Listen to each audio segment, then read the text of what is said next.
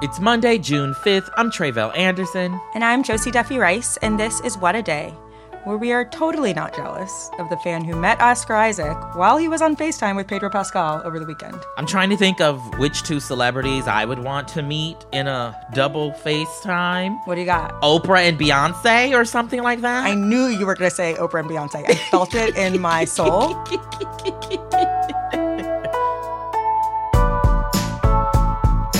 On today's show, a federal judge ruled Tennessee's anti-drag law as unconstitutional. Plus, the Directors Guild of America has reached a deal with Hollywood studios. But first, with just 2 days to spare, President Biden signed legislation over the weekend that lifts the country's debt ceiling and averts what would have been an unprecedented default on the federal government's debt. It was critical to reach an agreement, and it's very good news for the American people. No one got everything they wanted, but the American people got what they needed. We averted an economic crisis, an economic collapse. We're cutting spending and bringing the deficits down at the same time. That was him over the weekend touting this deal as a show of unity and bipartisanship. But let us not forget what it took to get here and how the Republicans were basically holding an increase in the debt ceiling hostage. Yes, there was a lot of negotiation and debate on this deal.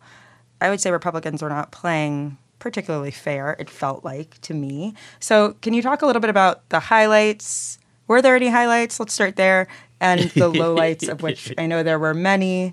Tell us how things ended up in the end.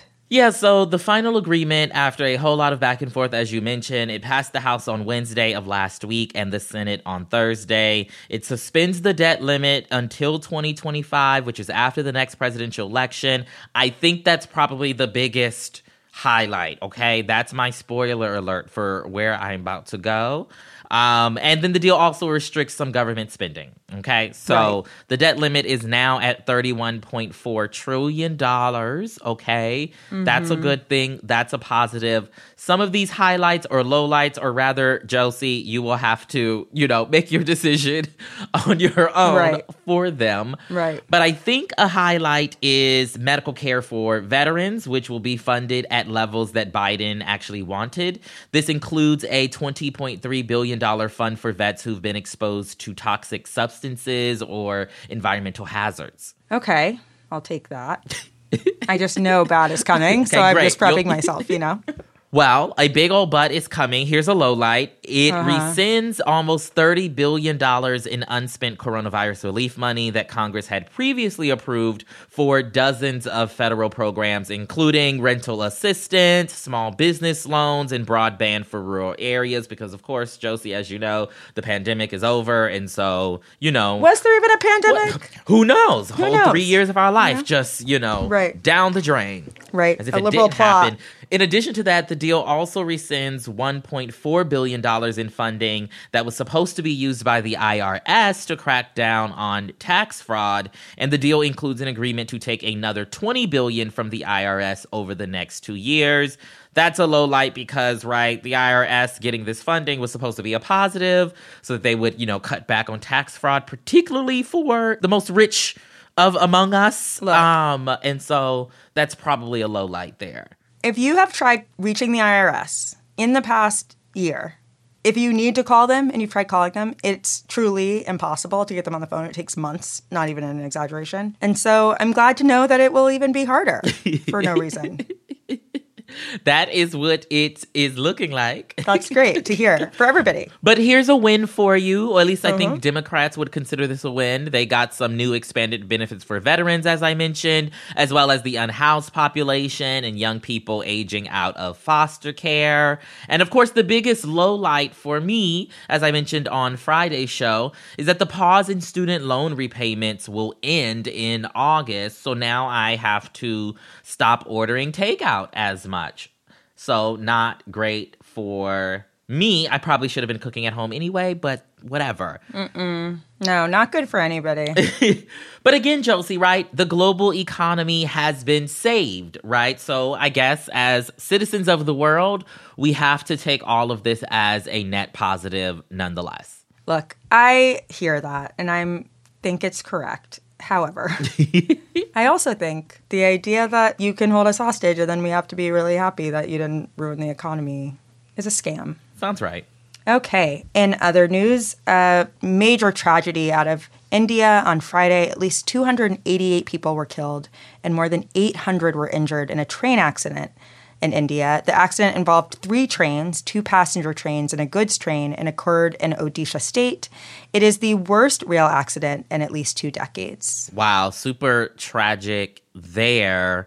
What exactly happened here that 3 trains collided? How did that happen? We don't know all the details yet because it just happened. The government said they're launching a full investigation, but we just sort of know the beginnings. But what we do know is that a passenger train was traveling between Kolkata, which is formerly Calcutta, and Chennai, and derailed after hitting a goods train. And then after the derailment, many of the derailed train cars ended up on another track, and another passenger train collided with those. Preliminary reports say all of this was due to signal failure. And there were a few elements that made this crash particularly deadly. The passenger trains were both traveling at about 125 miles per hour, which is considered full speed. The goods truck was carrying iron ore, which made the impact even worse given the weight of iron. The trains were packed full. There was even a wait list. They're usually packed full at this time of year with students traveling back home at the end of the year.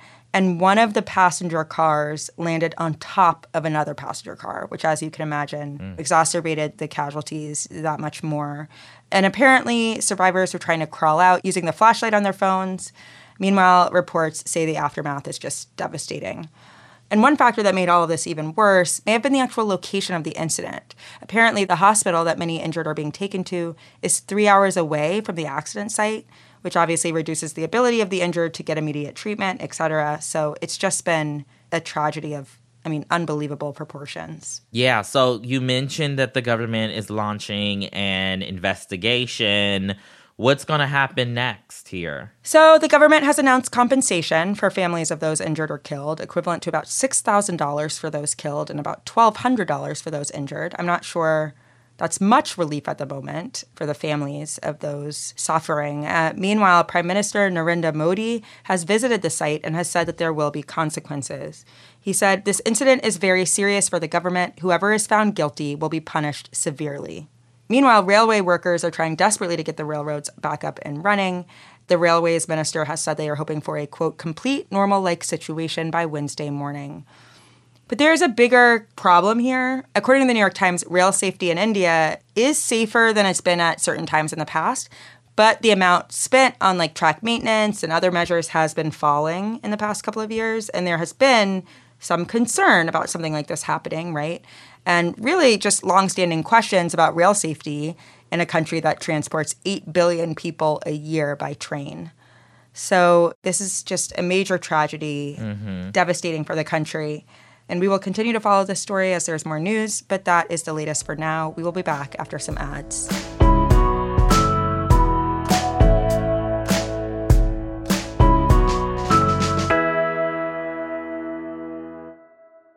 What a Day is brought to you by Ulta Beauty. This AAPI Heritage Month, Ulta Beauty is celebrating the joy of belonging to a community composed of intricate connections, belonging to our past and our future, to the heritage and birthright that is beauty. Ulta Beauty shines a light on the AAPI community, passing the mic to brand founders and creators to tell their stories centered on heritage, joy, and beauty.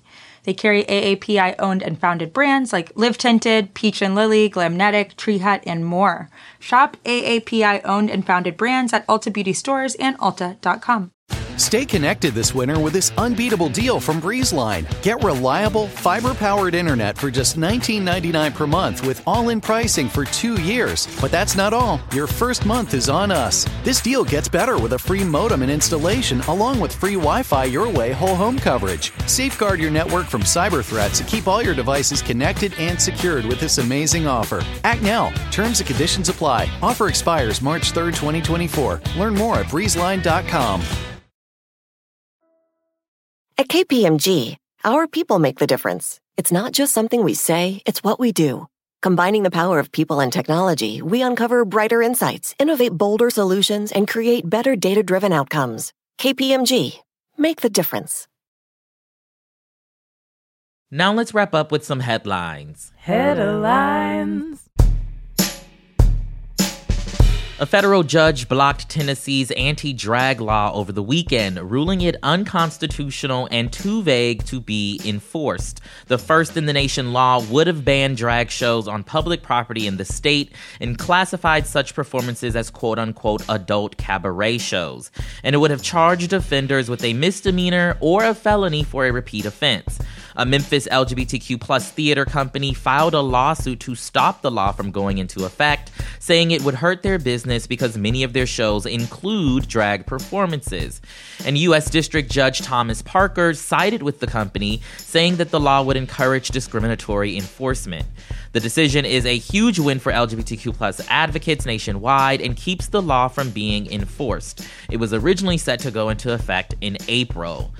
Love this. We've been talking about the impact of drag bans, and so glad that a federal judge, even one appointed by Trump, is wise enough to recognize that this was not okay. Yeah, it's a big deal. It's also just a sign that this law was so wild, a federal judge couldn't even figure out a way to uphold it. So that's the good news.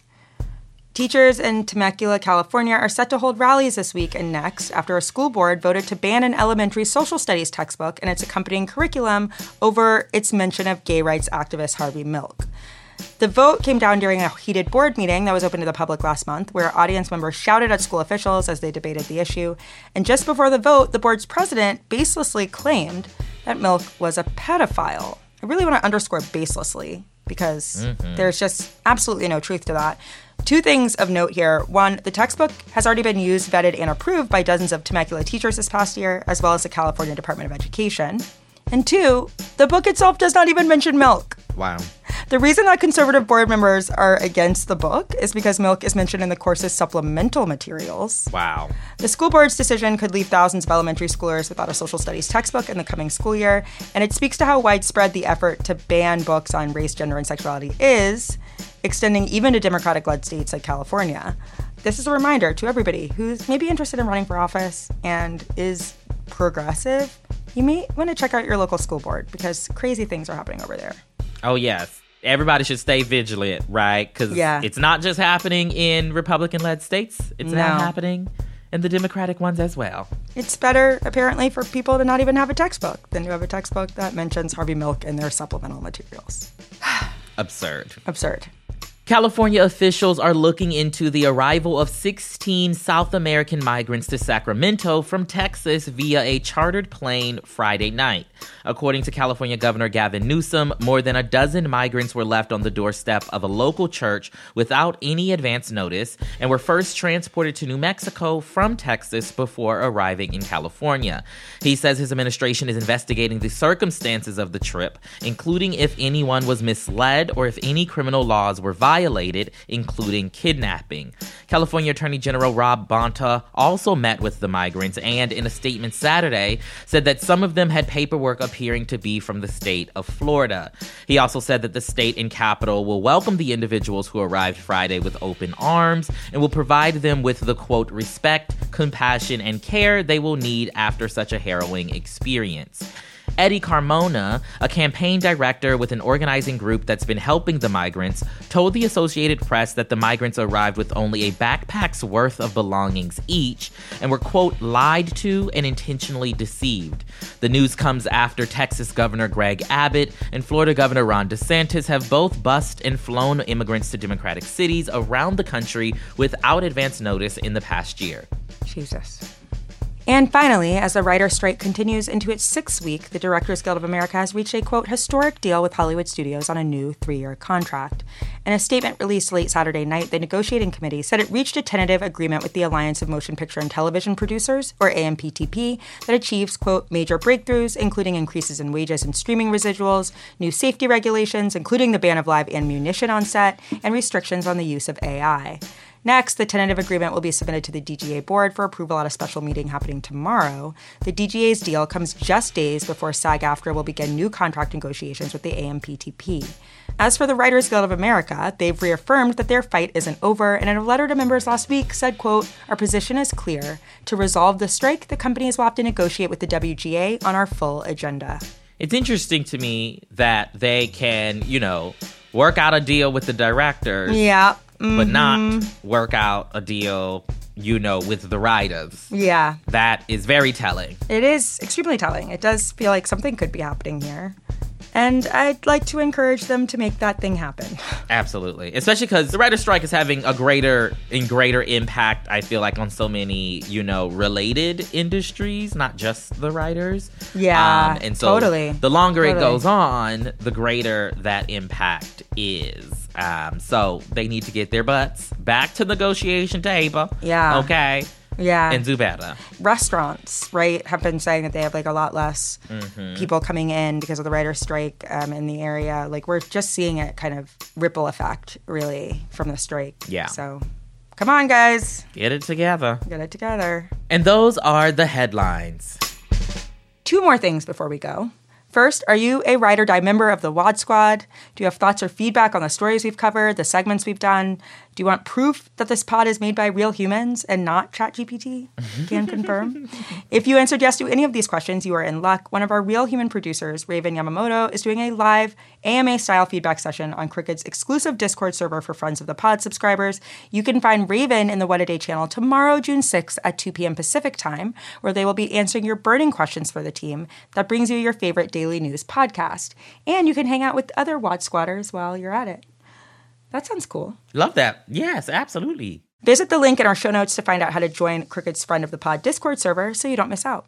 And number 2, if you are in the Washington, D.C. area, I will be there on Wednesday evening, June 7th.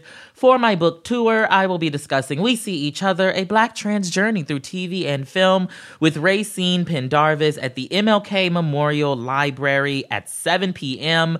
We'll include a link in the show notes to RSVP. Come and celebrate Pride with me. That is all for today. If you like the show, make sure you subscribe, leave a review, support your local drag queens, and tell your friends to listen. And if you are into reading and not just books about the incredible life and legacy of Harvey Milk, like me, What a Day is also a nightly newsletter. Check it out and subscribe at crooked.com/subscribe. I'm Josie Duffy Rice. I'm Tre'vell Anderson. And get it together, Temecula. Remember Meet Me in Temecula? The Twitter situation? Were you there for that? No. There was a good Twitter incident years ago where someone said, meet me in Temecula. It's a huge fight. We should bring that person back. So you want to wage war in Temecula? I'm trying to wage war. That's all I'm trying to do. Apparently, we got to. Apparently. What a Day is a production of Crooked Media. It's recorded and mixed by Bill Lance. Our show's producer is Itzy Quintanilla, and Raven Yamamoto is our associate producer. Jossie Kaufman is our head writer, and our senior producer is Lita Martinez. Our theme music is by Colin Gilliard and Kashaka.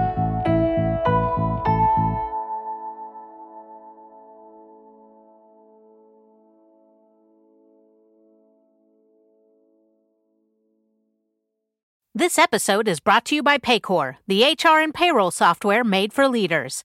It's never been harder to recruit, hire, and engage workers. That's why HR leaders and frontline managers depend on Paycor for all things people management, from onboarding and performance reviews to compensation and benefits. Learn more at paycor.com/leaders. That's paycor.com/leaders.